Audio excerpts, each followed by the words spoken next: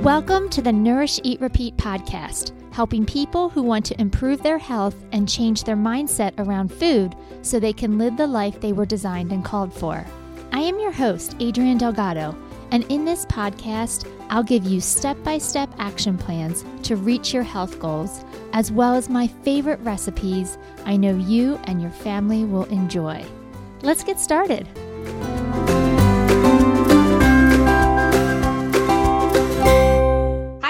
Welcome to another episode of Nourish, Eat, Repeat.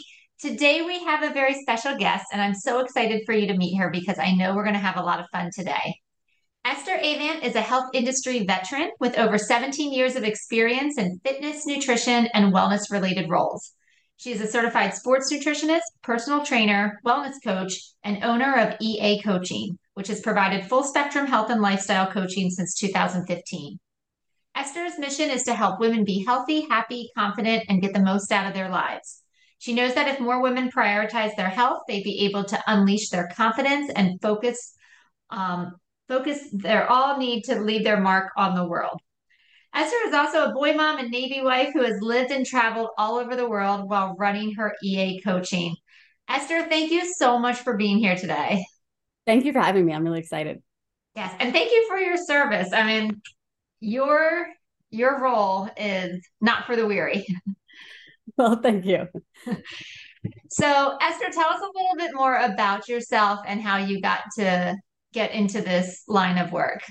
Yeah. So I sort of fell into working out at the local YMCA when I was in high school and really liked how it made me feel, how it changed my body. It was at a really, I guess, kind of pivotal time when I was starting to think about colleges and picking a major and things like that. Long story short, ended up majoring in exercise science, becoming a personal trainer in college. And my career has just kind of evolved ever since over the last almost 18 years. So I was personal training in a big commercial gym and had a lot of female clients who had weight loss goals and, were paying a lot of money for personal training and just feeling really frustrated that they felt like they were spinning their wheels. They weren't losing weight. And I was feeling frustrated that I only see you an hour a week. I have no idea what else you're doing the rest of the time. And actually was bartending on nights and weekends and would occasionally see clients coming in and drinking a ton and eating a ton. And that sort of turned on the light bulb of like, you know what? You should probably be able to talk more nutrition with clients. And that's not really within the scope of practice of a personal trainer. So I started pursuing nutrition certifications and internships to kind of round me out there. And then even having sort of that dual background, I still felt like there was this disconnect between taking the science and the textbook stuff and actually applying it to myself and then to clients. That there's sort of very much the what to do, and then there's the actually doing it. So that led me down the psychology, behavior change sort of realm to really understand how and why do we decide to make changes and what sort of determines whether or not they last, and how can I help myself and all of my different clients from different walks of life be more successful, not temporarily, but really long-term, making these real kind of long-term identity shifts to reach their goals and then feel confident they could stay there. And what I found is that it really kind of boils down to three things. First one being simplicity. We have a term we call big rocks, which is essentially like the handful of key behaviors that generate the majority of your results. And I find that when we distill it down to just those, exercise and nutrition feel a lot less overwhelming because instead of trying to do everything that's like coming at you from social media, you put on your blinders and you're like, okay, is it a big rock or not? And you devote more time and energy to the stuff that matters, which means you get better results with less stress, less overwhelm. I think the second really important piece is having support, and not just, a coach necessarily or a mentor, but a variety of support, community from your peers, from, family support, professionals, to help you really just through the ups and downs that are inevitable. And then I think the third piece that's so important is a term I call compassionate ownership, which is getting out of the headspace where you feel like you need to be perfect and that you're failing if you're not, but you also don't accept excuses from yourself, and you aren't trying to play a victim. You're not trying to blame other people. You recognize it's my responsibility to change my life, my health, my body in the ways that I want, and I can do that, and I'll be more successful if I do it from a place of love and acceptance and compassion. So that's sort of my background in a nutshell. Yeah, in that framework. So I have so many questions based off of that. Um, but I really can resonate with that compassionate ownership part, just because, I think as kids, we can't wait to be adults and make our own decisions. And so we're like, yes, freedom. I can do what I want, eat what I want, move how I want. Nobody's telling me what to do. And then there's the other side of the coin where it's like, oh no, nobody's telling me what to do. Nobody's looking over my shoulder to make sure I'm actually doing this. It is totally up to me to follow through. Now what? I don't even know how to do this. Exactly. And I think we end up in sort of this worst of both worlds where we're super hard on ourselves and our self-talk is really negative. And also, we're very good at making excuses and justifying our lack of change. And it's like we have kind of the two extremes, and we need to figure out how to meet ourselves in the middle and recognize that like those are kind of two ends of the same spectrum. And you always need kind of a mix of the two, but at certain times you need more of one than the other. So it's sort of developing the skill of recognizing, you know what, I'm having a hard time right now because I'm expecting too much of myself, and kind of dialing up the compassion. And also recognizing when you are settling for less than what, less than what you're capable of, and turning up the ownership of, okay, you know what, that's enough excuses. I'm better than this. I'm made for more than this. And learning how to hold yourself accountable. Yeah, and learning that there is a gray area between the two and not a binary. It's either compassion or it's ownership. And those are the only two things that you can only two Exactly. places you can find yourself. Exactly. And I feel like a lot of things on the internet, it can be really polarizing, depending on, kind of your algorithms. You may be seeing like the very militant, hardcore, like everything is your responsibility. And it's like this really intense sort of message that I think a lot of women think they need, but then end up using against themselves. Or you may be sort of getting offered the very kind of extreme woo woo of, you shouldn't ever want to change anything. You just need to accept everything as it is.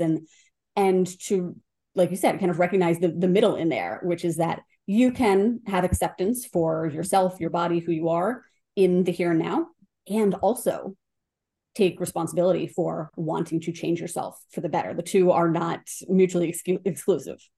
Yeah. Or I think of Biggest Loser, right? Did you want Jillian to be your trainer or did you want Bob? Because although I felt like Bob was probably more in the compassionate ownership part than and Jillian was more the militant, like, you should be throwing up, like you're not working hard enough. And we think we want that because we need somebody, we need that parent, but then we're also pushing against it because that's also what we don't want. We want that Exactly. freedom. Because how do you react to your parents? You rebel. Whatever they tell you to do, you don't want to do. So we end up, yeah, in that really kind of confusing place where it's like, okay, just tell me what to do. I've had so many clients on Mm. consult calls who will say, I just need somebody to tell me what to do and I'll do it. I'm a rule follower. I need somebody to kind of treat me like a drill sergeant. I'm like, that's what you think you need. But when that happens, that's when the inner rebel starts piping up, and that's when you start coming up with kind of all these justifications of like, well, I can't do that exercise because it hurts this, and I can't eat that meal plan because I couldn't find this, and then this thing happened. And it's like you do need to sort of see the pattern and realize, well, if that's what I've done before and I keep finding myself back where I started, it's not working. Something needs to be different. And maybe it's not getting more and more intense each time. Maybe it's going the other way and seeing like, okay, how do I meet myself where I am? How do I give myself that compassion that I would give to any other person? It's not like you're not capable of being compassionate. It's that you're not used to doing it for yourself. So figuring out what would it look like for me to be a little less intense and have this longer term focus. Mm-hmm. Yeah, another example I can think of is clients that are like, just tell me what to eat, right? I think you probably hear that as well. Like, just tell me what to eat and I'll eat it. And you're like, I mean, and I say this with as much compassion and grace as possible, but in my head, I'm like, no, you won't. Great. Right? Because I know that life is busy, and when it's chaotic, your first instinct isn't going to be, let me pull out this complicated meal plan that I've never looked at before and go to the grocery store on top of all the things I have to do and find these random ingredients and put them together in a meal. You're not going to do it. You're going to go to Wawa and you're going to go get a sandwich because that feels easy in the moment. So, Or on the flip side, a very basic meal plan that's like, okay, you don't need to go to a special grocery store, you don't need to do, very minimal prep, it's just, very basic, your protein, your carb, your fat, that sort of thing. But then that's boring or bland, or I don't want to eat the same stuff all the time. And it's like that those sometimes I think about the show House Hunters, where you have these couples that have all of this criteria, and it's like the realtors always end up telling them, like, you can't get all of this, so you need to prioritize. It's like, you can't get, at your price point with the number of bedrooms close to the beach with a short commute, that doesn't exist. And I feel like sometimes we do that to ourselves with our exercise or with our food. It's like, well, it needs to be really fast and easy. It needs to fit my calorie needs. It also can't be boring or bland. And it's like, well, a lot of those things, like, you have all these circles and they just don't all overlap. There is not a Venn diagram that includes all of them. So you need to figure out what is most important to me right now. If I truly want it to be this, like, I don't want to think about food type thing, then you're probably gonna have to give a little on the variety to allow that to happen. If variety and, eating something fresh, not something that you made a few days ago, is important to you, well, that's going to take more time and energy. So it's always kind of figuring out that give and take of what's important to you right now. And it doesn't need to be, you're not committing to this forever, but to decide, I have to start. If it's important to me to make a change, I have to start somewhere. So where is that somewhere going to be? yeah. You're reminding me of a client I had one time who walked in and she said, I only want to eat whole foods from the ground, but I need it to take less than 10 minutes to prepare. I was like, You're like, well, how wow. much I was like, listen, is it takes me 10 minutes to cut an onion. So you got to give me 12. If you can give me 12 minutes, I maybe can meet you in the middle. But you're right. It was basically, I love that analogy to house hunters. And, just even, when you're talking to, or maybe if you're listening to this podcast and, sitting down and writing out, what are your expectations? And is this a unicorn, or do I need to prioritize? Because that's maybe why you're stuck and why you're still seeking out that perfect plan, because your expectations they're unreasonable or unrealistic at this time, but maybe with a couple compromises we can get somewhere. Exactly. And I think that's a great point. It's like, at this time, and that's based on, your bandwidth, your time, your energy, and your skills. So it may be that in 6 months or in a year, you are able to check all those boxes. But if you're waiting to start because you can't check them all right now, that's what's keeping you stuck. So figure out, like, all right, if I'm checking 0 boxes, I want to be checking 5. How do I get myself to check those first couple? And then from there, as you experiment and learn and develop your skill set, it's going to be that much easier to figure out what works for you. So figuring out, okay, I do have, like, my go-to, something that works for what I do and what works for a ton of our clients, is you develop sort of your small arsenal of go-to breakfasts, lunches that you do sort of have on repeat, maybe 2, 3 that you rotate through. And then dinners are when you get your variety. It's when you're eating with a family, you're sitting down. It's more of like an intentional experience. So that's an example of sort of getting the best of both worlds, but you're not going to get there right away. So figure out, like, what's the one meal that I'm going to start with? And then as that starts to feel more automatic and is taking less of your energy, then you can take the next step. And eventually, yeah, you could well be checking all the boxes, but probably not from the jump. Yeah, no, I like that. So, Esther, you mentioned something in the beginning, this concept of big rocks. So I'd love for you to explain, what does dive more into what does that mean and how do we identify what big rocks are? Or do you just give us the list? Tell me the list. What is it? Just tell me what to do. Yes. Okay. Well, I will give you a list because there are sort of the general buckets that, if most people do consistently, will yield general health and happiness and probably some weight loss. The idea comes from, you've probably kind of seen this visual of, if you have an empty jar and you start filling it with sand and little pebbles, it takes a ton of sand and pebbles to fill it, and it takes time. And then if you tried to put something big in there, you can't, because now it's full of little stuff. But if you have an empty jar, you can very quickly and easily fill it with bigger rocks. And then if you want, you can still fit in some pebbles and sand around those rocks, but your jar is already full, so you probably don't really need to. So it's taking that sort of philosophy and applying it to exercise and nutrition, where most people feel so overwhelmed because they are trying to lose weight by chipping away at it with pebbles and sand. They're stressing about, how many minutes has it been since I worked out? Am I still in the, the anabolic window to drink my protein shake, or is that going to ruin my results? Should I be taking BCAAs? How long should I fast? What if I have to work out in the morning and I'm fasting? Is that going to ruin everything? Like, just kind of you're majoring in the minors, and you have so much that you're trying to do that it feels exhausting. And you're so anxious that if you don't do one of those things, it's all going to fall apart, that you end up just, either having all these starts and stops, or just feeling too overwhelmed to even start in the first place. So when you identify the big rocks and you focus on those, you're not dividing your time across 100 things anymore. You have 6 things that I'll tell you in a second. And when you're only focusing on those things, it's much easier to master them and figure out, how do I make these feel normal and habitual and like just what I do, so they don't take a ton of my time and energy. And because that handful of behaviors generates most of the results, you'll probably find that you don't need to do more than that.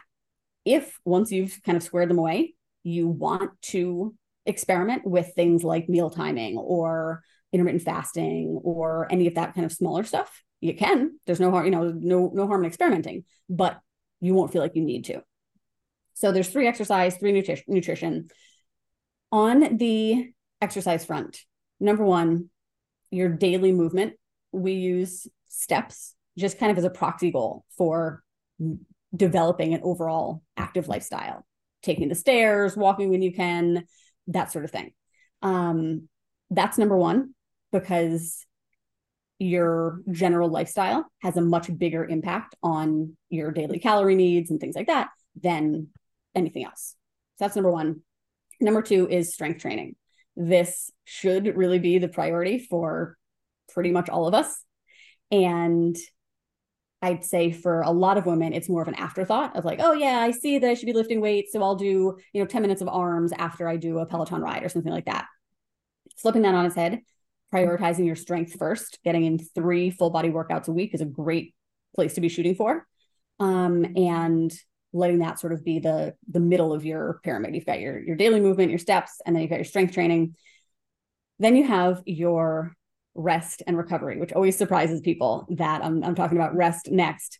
And it's because I think a lot of us are prone to overdoing it and essentially running ourselves into the ground with doing a lot of cardio, trying to burn X number of calories on the treadmill, and not giving ourselves enough time to recover from those things, which means we're never really maximizing the benefits of them. The recovery is when we come back stronger. So if you're never recovering, you're never, really seeing the fruits of your labor.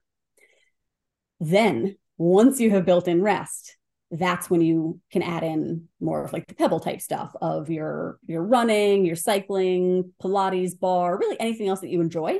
That's not one of the things that I just talked about. So by doing that, by building in your rest first, you're making sure that you're not going to do too much or push too hard or prevent yourself from recovering.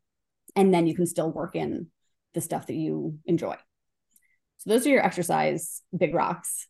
And then for nutrition, whether or not you want to hear it, your total caloric intake matters. And that's not just for losing weight. It's if you want to maintain your weight. your calories matter. If you want to lose weight, if you want to gain weight, it matters.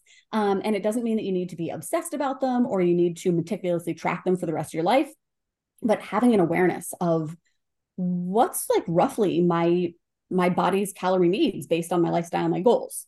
If you don't have a general idea of that, it would behoove you to get one. If you're not familiar, if you're not able to sort of look at foods and say, I can estimate how many calories I'm getting from these foods, that's a good place to start. The other two big rocks are your protein intake and your fiber intake, both of which are going to help with satiety, help ensure that you're eating just an overall nutritious diet that's not just focused on losing weight, but also optimizing your health. And then the protein helps with building and retaining muscle. And ultimately, I think one of the best ways to learn about those three things is to spend some time tracking your food.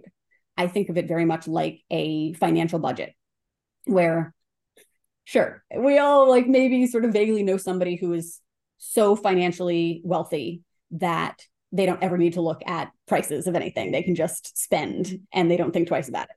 But most of us, when we go to the store or we're looking online, we look at how much stuff costs.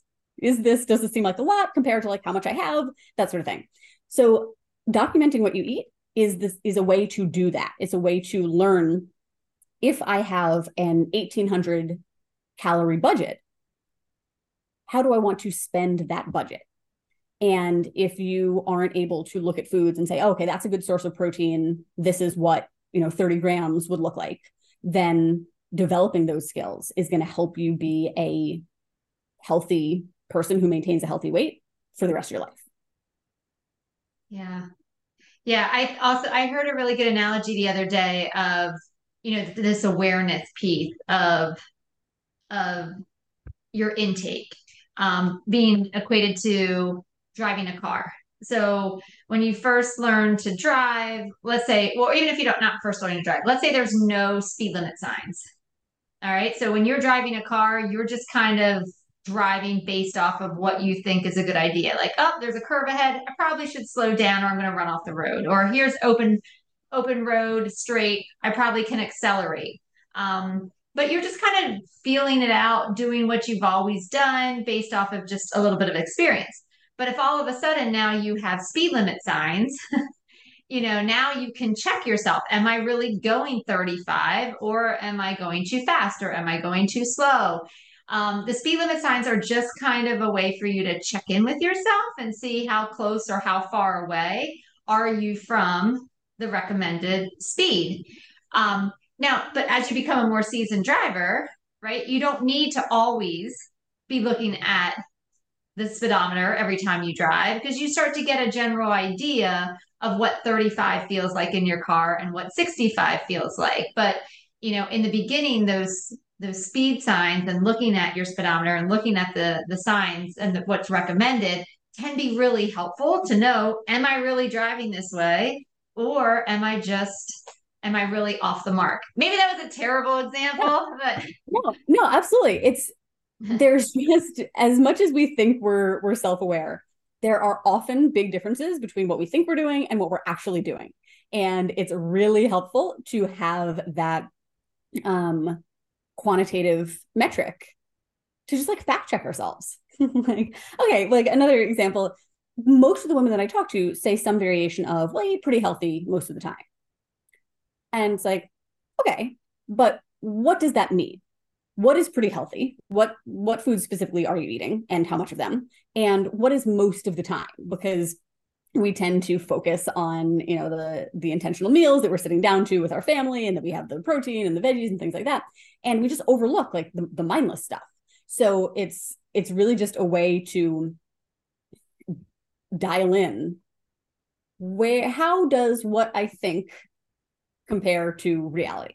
And it doesn't necessarily mean you have to change anything. It just gives you the opportunity to, because now you have that awareness and you get to be more intentional about, okay, here's what I've been doing and this is the result I've been getting. If I'm okay with that, great, keep on keeping on. If I'm not, now I have an idea of where to start that's going to help me get a different result. Right. Well, and I also think some people's aversion to journaling is like, because I don't want to do this for the rest of my life.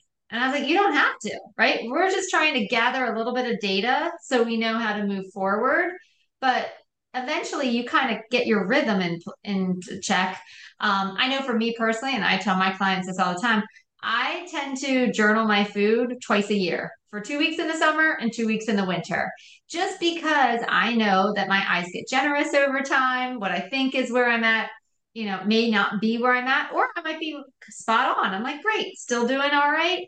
And then I don't even think about it for the next 5.5 months. But I don't think it's a bad idea to check in with yourself from time to time to make sure that you're where you want to be. I just don't know if it has to be a process that you have to do all the time, every day, because then there's burnout. Right. Actually, I love that idea. It's very similar. Like my husband and I have an annual, and it would make sense to do like a semi-annual financial meeting where we, kind of Mhm. set our goals, and it makes sense to then kind of at the midpoint check in. Are progressing the way we need to? Yeah, you just want to like keep your hand on the pulse so that things don't get too far away from you. And I think you're right. Part of the reluctance is that you do hear so much about like make sure that what you're doing is sustainable, and if you wouldn't do it for the rest of your life, then it's not the approach for you. And like that's true in a general sense, but we're talking about using tools that serve a purpose. So if you think about, I'm trying to hang pictures in my house, I'm going to use a hammer. And then when the pictures are hung, I'm not going to just like walk around with the hammer in my hand forever, just in case. I'm going to put it back. And if I need to hang something again in the future, I know where to find it. It's the same thing, is you're developing a variety of skills, one of which is and using tools to do so, one of which is food tracking and the documentation. But then once you've gotten what you need out of it for now, then you can just focus on those things, because the active tracking isn't what gets the results. It's the changes you make because of it. So once those are on your radar, then it's like, okay, let me hone in on not making the snacks in my house so readily available. I don't need to keep tracking to recognize I keep eating 800 calories after dinner. I just need to make it harder to do that, and then break that habit, and then, carry on. And there was something else that you mentioned about tracking that I wanted to touch on, but I think the other piece of it, I think, is that part of why people find themselves feeling like they're tracking indefinitely, and then it's become like this burnout kind of chore, monotonous thing, it is because they never really go into it with the mindset of, this is a tool that I'm going to use to serve a purpose and it has value for me. Whereas like when you're doing your 2 weeks of tracking, it's a very intentional thing. I want to do this to check in with myself, so I'm going to do it to the best of my ability. And because you do it so well and thoroughly and accurately, you can do it and learn what you need to and be done. Where a lot of people find that it's dragging on is they never really make that full commitment. So it's like, yeah, technically I'll like, I'll find an entry that like kind of matches what I'm eating, and I'll estimate like how much I think I had, or like, oh, I forgot to do it yesterday, I'll do what I remember. And it's sort of this like half-assed, like more of like, I'm just doing it because you told me to type thing, instead of this is going to be useful for me. So my advice, if you've resisted it, is to give yourself that sort of shorter term goal of, I'm doing this for 2 weeks or even a week or even 3 days, or like whatever you can commit to, a single day. I checked in with myself and did a single day of tracking. That was very eye-opening. So you can get something out of it even in the very short term. But if that's what you've resisted before, is like, oh, I did it and like it didn't work, or I didn't get anything out of it, it's like, well, let's look at how you were doing it and what you can do differently this time so that it is beneficial for you. Well, and to that point, if the point is to gather data and information from it, how many people journaling actually go back and look at it? It's almost like it's more of a checklist item than it is an information gathering item. Like, well, did you go back and look at what you did the other day when you hit those protein goals? Oh, no. Like, yeah, because let's go look and see what were some of the things you did that actually got you to where you wanted to be. Maybe we should do them again. Maybe we should put priority to them and incorporate them more often. Where most people, they think the act of journaling is it, period. And it's like you said, it's a tool to move forward. That is an excellent point. Yes, I think that's the number one thing that most people overlook, is it's not a do it and move on type thing. It's let me reflect on this data and see what I can learn. If things went well today, why? What foods helped me do that so that I can do more of them? And if I, found myself way over or way under, well, what led to that? The effort you put into reflecting and learning is what's going to help you make the changes that you need faster. Yeah. So, Esther, why do you think it is that we get so caught up in the little things? Like, why do we gravitate towards the pebbles in the sand and not these big overarching things that actually make a difference? Oh, that's a good question. I think there's a few components. I think one is the stimuli that we receive on a daily basis, just that we're getting like, thousands and thousands of inputs. If you like literally anywhere you look, from social media to regular media, just out in the world, you're overhearing people talk. There's so much noise, and there's so many people who are kind of grasping at straws and are doing something that they saw somewhere, and you get kind of this game of telephone, and it's like, well, I don't know why I'm doing it, but I heard this lady on the bus say that she was doing it, so like, and worth a shot, right? So I think that's part of it. It's just that there's so much noise, and if you don't have a background in this, it's hard to know what's noise and what's not. I'm in the process of publishing a book, and it's been really interesting for me to be, a novice at something and to not know what I don't know. So, somebody who is familiar with the publishing industry can probably say very easily, oh, you don't need to worry about this. Focus on that. That's what's important. I don't know. I can't tell the difference. I don't have any context for this stuff. So for a lot of us, we don't receive nutrition classes in school. We aren't really well educated on strength training or exercise or things like that. So most people have a hard time differentiating between what matters and what doesn't. And because of that, it's very easy to get caught up in, well, this person has my dream body, and this is what they're saying they did, so I should do that. I think that's a big part of it. I think also we have sort of this belief that losing weight or being healthy has to feel overwhelming and complicated and like a sacrifice. And I think we've, again, picked up on that through just the course of our lives, seeing our parents and our aunts and things like that. And just kind of the general message is that, like, kind of that no pain, no gain, nothing worth having is, comes easy and stuff like that. We, based on our past experience, feel like if I'm not struggling and sacrificing and feeling like this is really hard, then I must not be doing enough. And if I'm not doing everything, then it's not going to work.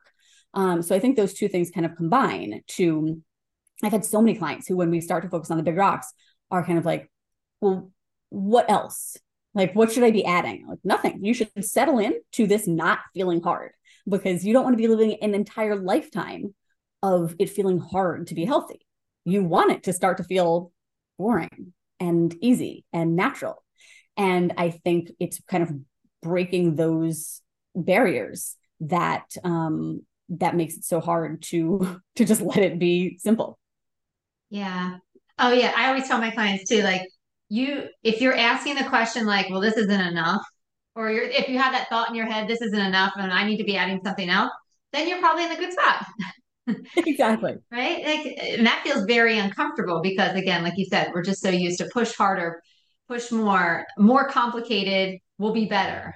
Right. So, and you said one of your core, I don't know if you want to say core values or things that you teach is simplicity. Right. Mhm. So, what are some of the strategies that you suggest in terms of getting out of our own way? And so, you just gave a couple examples of why we think we need to go bigger. Like, how do we get out of those mindset thoughts, or how do we how do we start moving forward when it's no longer a knowledge deficit? Like, we know what to do, but we're getting stuck and hung up in this area. How do we push through? Yeah, I think that's the real meat and potatoes of making a lifestyle change, is not the what to do, the why you're not doing it consistently. And when that happens, we tend to kind of do one of a couple of things. One, we blame ourselves and we think, this is what I always do. I'm just not disciplined enough. I don't have enough motivation. I am lazy. And we blame like, our unworthiness for why we're not being successful. And or we start looking for something else. Oh, it must be that I actually did need that meal plan after all. Or it must be that I do need, a 75 hard to get me started, and then I'll find something more moderate. So I think when we struggle, we kind of go off in those wrong directions instead of just kind of sitting with what's actually going on here. How do I get beneath the surface? How do I stop blaming like my lack of discipline? How do I stop trying to jump ship and find something else? How do I really address the root of what's going on here? And we're not used to doing that. We're not used to introspecting or really sitting down with our thoughts and figuring out what they even are. More often than not, say you're regularly saying you're going to wake up early in the morning and work out, and then you keep hitting snooze and you're saying, I'm just not a morning person, or I'm just lazy, I'm not motivated. Instead, you really dug into, all right, well, like what specifically is happening in the mornings? My alarm goes off, I immediately hit snooze, I don't even recognize that I was supposed to wake up, and next thing you know, it's 2 hours later. So maybe the first thing you try is, what if I set my alarm somewhere out of reach so that I had to get out of bed in order to turn it off? And then once I did, I splashed some cold water on my face and now I'm up.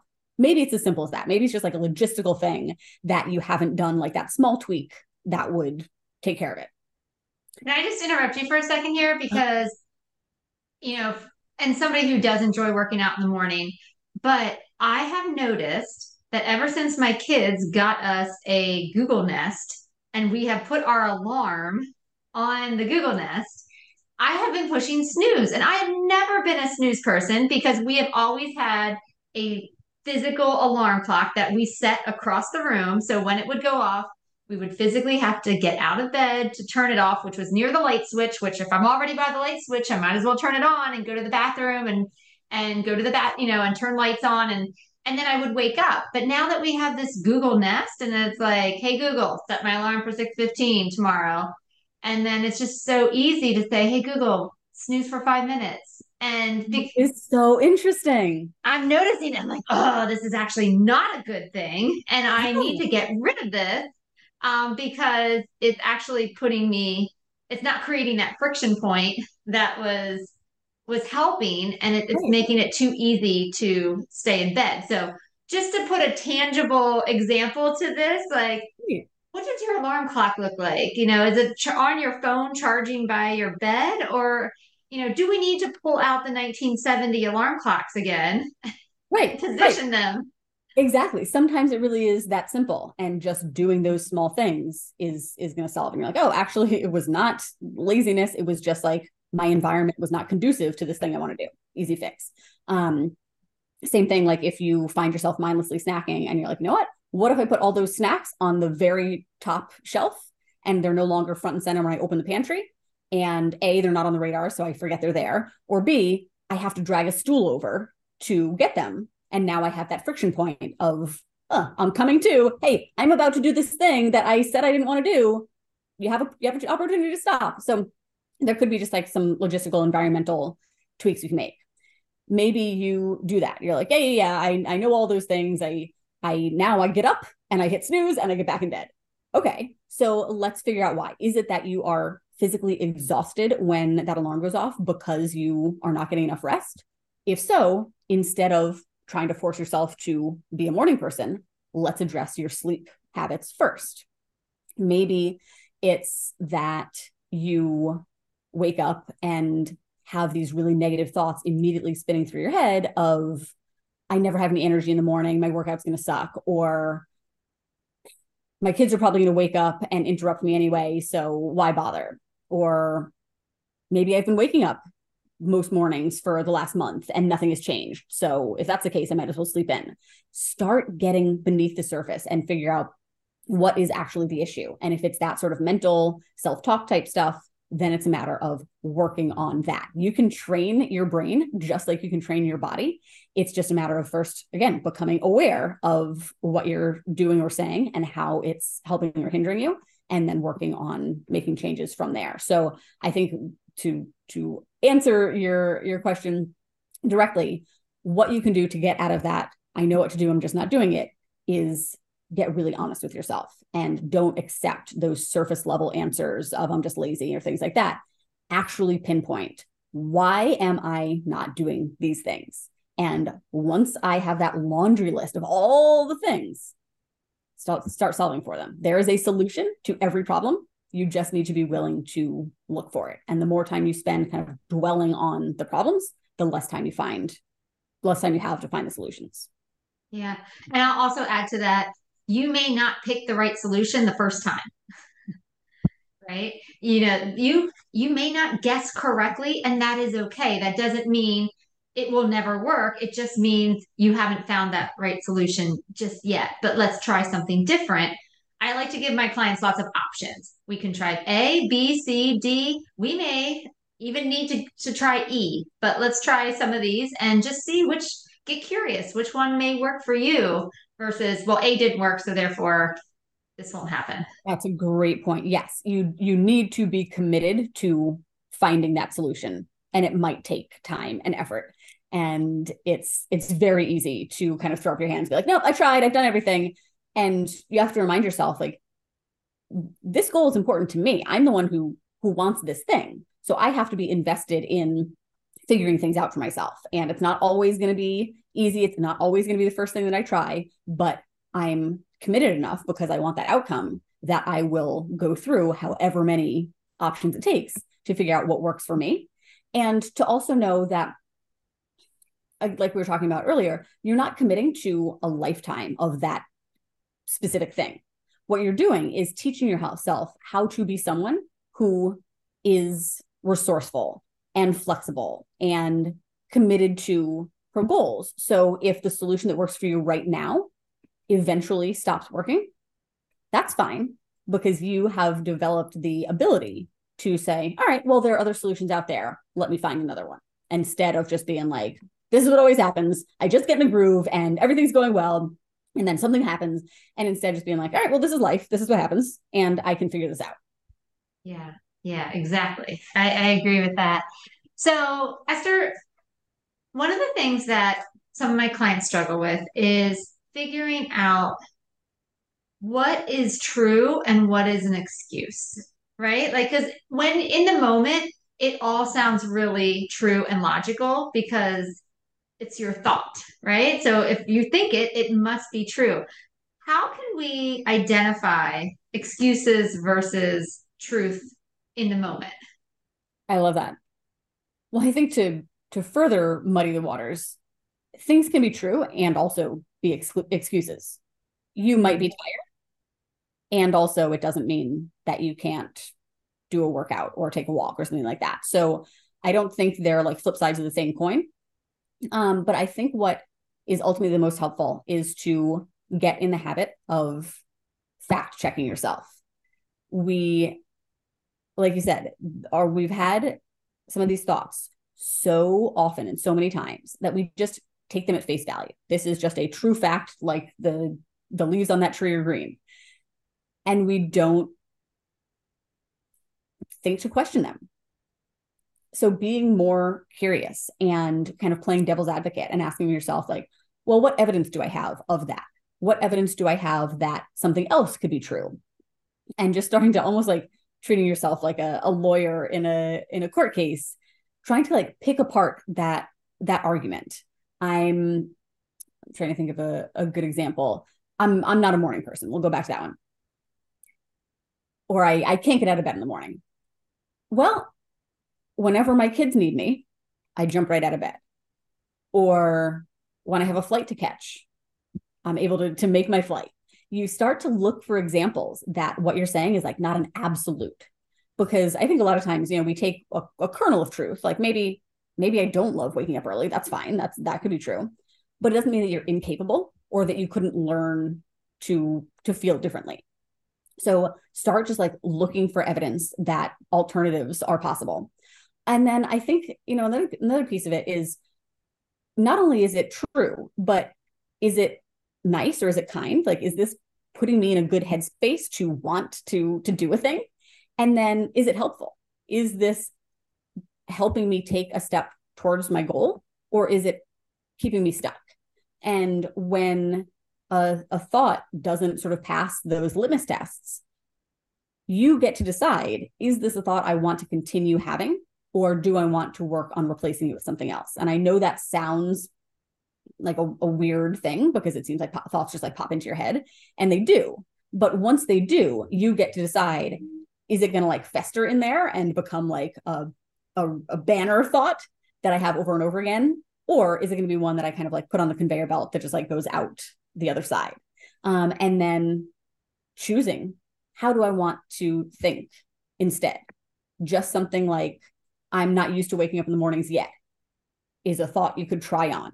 That's true. You're not used to it yet. You could get used to it. So just sort of like testing the waters with different thoughts, and then actually paying attention to how do those different thoughts create changes in the future. So when I think, oh, I'm not a morning person, I can't get out of bed, what ends up happening? Well, usually it becomes self-fulfilling. If you tell yourself, I'm practicing waking up in the mornings and it'll get easier with time, you're probably more inspired to actually get up some mornings and do it. And then you have more evidence that it's possible, and that sort of thing. So actually noticing the difference between like thought A and thought B, and then like what the outcomes of them. Mm-hmm. Well, and another thought I generally speak about in my practice is that with nutrition and exercise, we're really good, with planning our meals. We're really good about planning our workouts. We're really terrible about planning how we're going to talk to ourselves in those hard moments. It's almost like we just think that, oh, well, once I want tomorrow, even though I've been struggling with getting out of bed every day for the past month, tomorrow I'll probably be like all inspired and I'll say something profound and I will listen. Right. So, like, I don't need to practice what I'm going to say when I hear those thoughts because I'm sure I'll be able to make the right choice. Right. That future version of ourselves who is always doing the right thing. And, but we forget we're stuck with present self who has to deal with the stress and the fatigue and the exhaustion and the 103,000 choices that we're going to have to make that day. Right. So I think we need to do a better job of practicing, like, okay, this is what I'm going to tell myself when I hear my brain say what it's always said for the past 30 days. You're absolutely right. That's something I talk about with clients all the time, is like the disconnect between our present selves and our future selves, and how we think like future self is going to be so pumped to wake up for this workout. She wants to eat nothing but, salads. And we just have like this completely unrealistic view, because in reality, your future self is going to feel pretty darn similar to yourself right now. And it's not allowing yourself to continue to play out that cycle where you're like, well, this time I'll just do it differently. And that's, a big part of coaching is like sort of playing devil's advocate of like, all right, well, let's say when that future time comes, you feel like you did last week and you still don't want to do it. What's going to be different this time? And that usually kind of stops people with like, oh, well, I don't know. I don't want to think about that. I'll just do better. And you need to reach a point where you're like, okay, that's not working. So how do we get more specific? And one of the things that I credit with really helping me get out of some negative cycles with food, and that I've encouraged a lot of clients to do as well, is in this moment when you are kind of making those plans for your future self, write down what you want to say to yourself, because you tell yourself now, oh, I'll remember, and then you don't. So write it down while it's fresh in your mind, while you're feeling committed and motivated, and while it's important to you. Get those thoughts onto paper, or even like write yourself a voice memo, anticipating how you're going to feel then. So like, hey, Saturday, Esther, I know that the last thing you want to do right now is get this workout in, but this is Friday, Esther. And I just wanted to let you know that I'm feeling so excited. I'm so committed to our goals. I'm really excited about what we're going to accomplish. And I want you to remember that this workout does matter. I know it seems like, oh, I can hit snooze, I'll do it later, but every choice does matter. And I'm in this, whatever it may be. Write those things down or say them so that when that moment comes and when your future self is like, nah, I don't want to, you've already got something that you can read or listen to trigger the feelings that you want. I love that. Yeah, I can just imagine like, when did I write this? Like, Yeah, who who is this is this person? person? Yeah. I don't recognize it. But it's true. Like at one moment in time, this is how I felt. And just because I don't feel that way in this particular moment doesn't mean that in a few hours I won't feel motivated again. So I got to trust this version of the Friday version of myself that I have my best interest at heart. I chose something that was going to ultimately be in for my benefit. And so, that can be the motivation you may need to move forward. Because, gosh, what I hear more than anything is, I just need more willpower. I just need more motivation. Be your motivation, Yep, right? exactly. Exactly. Oh, Esther, I love this conversation. I feel like we jumped around a lot, but we touched on so many important topics. Yeah, I And love this. I think the listeners are really going to enjoy this and be able to see themselves in some of these conversations, but also be like, huh, like, all right, I got some new tools in my belt and be able to move forward. So if you had to like give us just I'm not going to say new ideas, but just to like summarize, what are the top three things that we can focus on in order to move in the direction of health and achieving our goals? I think number one, meet yourself where you are. Like we were talking about earlier, you're not going to check all the boxes right away. So just figure out, where did I set the bar last week and what's a little bit more than that. You're so much better off setting realistic goals that you're confident you can do and building some momentum, getting some wins under your belt, and then wanting to do more than to set the bar too high, feel like you've fallen short, and give up again. I would say number two, remember, write this down somewhere, that the goal is for it to feel pretty easy most of the time to be a healthy person. And that when you're starting to feel bored or like you need more or it's not hard enough, remind yourself that that's a sign of accomplishment, that this is what you've been working towards. This is what you want, for it to not feel all consuming, for it to just be something that you do more on autopilot. That's a win. So instead of using it against yourself, pat yourself on the back because it's a sign of progress. And I'd say number three is, I know doing like the mental work that we've been talking about can feel weird or you might resist doing it. I know I did, but it really does make a difference. And I would encourage you to develop some sort of mindset or thought focused practice to help you train your mind just like you do your body. Yeah. It's funny when you say journal work, it's like a lot of people just want to go fetal. No, I'd rather do 25 push-ups Yes. than have I to do used to this do hard the same work. thing. I was like, you cannot pay me enough to journal. And again, that, something we were talking about earlier is kind of identifying the root issue. I had several clients who realized that they resisted journaling because they were fearful that like they would die and their family would read it. And Ah, that's so interesting and legitimate. You don't necessarily want people reading your innermost thoughts, like when, yeah. So okay, that doesn't mean you can't do it. Let's figure out what that looks like. Does it mean you rip it up or burn it after you write it? Does it, they're just, again, to meet yourself where you are. And if you're resistant to that, okay, then don't start there. Just start with like the awareness of your thoughts. But it really does make a difference if you feel like you're kind of beating your head against the wall and keep doing the same things and getting the same result. Doing that mental work is going to help a ton. yeah, I like that. Esther, where can we learn more about you and your work? Where can we follow you? I have a podcast called Live Diet Free. That's one of my favorite things to do. I'm also on Facebook, Instagram, TikTok, all at Esther Avant. And if this sort of like big rocks, simple approach that we've been talking about has resonated with you, I have a cheat sheet that breaks it all down for you. What the big rocks are, kind of where to set the goal, how to start implementing them. You can get that at esteravant.com/cheat sheet. Excellent. I love it. So, Esther, we always end our episodes with a recipe, maybe a go-to breakfast, snack, lunch, dinner, weeknight, quick meal idea, something that has really worked for you. Maybe one of those simple things, right? Not too complicated, because we all want new recipes, but then when it comes down to it, just please don't let it be more than like Right. five ingredients, right? Yeah. Yes. Okay. So I am all about simple. I really like live this life. My husband has been gone now for several months and it's just me and a toddler. So I'm not about making fancy meals. I'll tell you one that it's like I feel weird even calling it a recipe because it's like really so simple. I take a bag of cauliflower rice. I think it's Green Giant is the one that I use, but it doesn't matter. I take a bag of steam fresh veggies.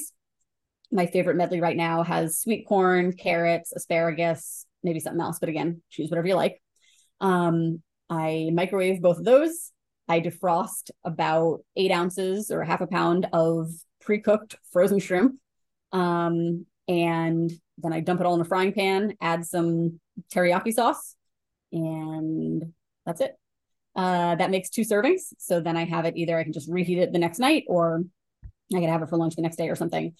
So takes under 15 minutes. Each bag to microwave takes about 5 minutes. And then the shrimp defrost while you're doing that. And then just a couple minutes to kind of stir in the sauce and make it more of a fried rice type situation.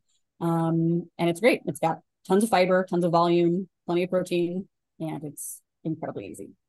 Yeah. A shrimp veggie stir fry, right? That's what it is. But you know what? I think it's actually really helpful because I know some of my clients, and you probably hear the same thing. Sometimes it's like, well, what do you make for dinner? And then I tell them how simple it is. They're like, oh, like, I mean, there's not to say that that was a disappointment because it was not, but to me, it's like, oh, you're a real person too. And this is how you get dinner on the table and still take care of your family and still get things accomplished versus because I think we're so inundated with social media and these gorgeous recipes, we have this false idea that any health professional, all their recipes look like that, and they don't. Yeah, I'd say the majority don't. And Yes. yeah, it is kind of a real awakening. But yeah, I see so many people looking for recipes and I'm like, every once in a while I'll like make a recipe. But for the most part, I'm like, where can I get a protein? Where can I get a veggie? How can I do it fast? And it's really just kind of that mix and match. So like, yeah, no need to put undue pressure on it looking a certain way, especially if you're feeding a family.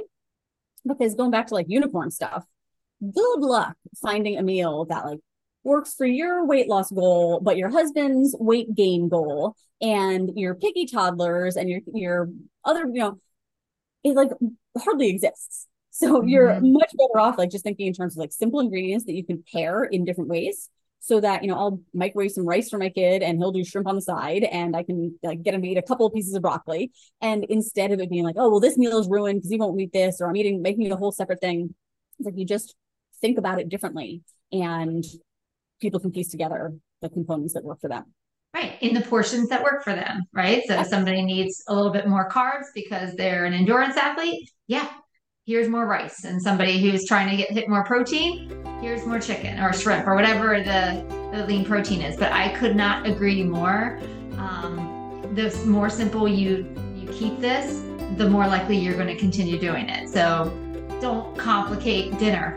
Right. That's what it's all about is you're going to be eating for the rest of your life. So find ways to make it easy on yourself so that it's not this like all consuming second job. Yeah, I love it. Esther, thank you so much for being here today. This is a great conversation. Yeah, this is a blast. Thank you. Awesome. All right, guys, that's what we have for you today. Thank you so much for joining in and listening. We'll be putting in all of Esther's information in the show notes so you can follow her as well. And as always, we're just so appreciative of you supporting this podcast. Have a great week, everyone. Take care.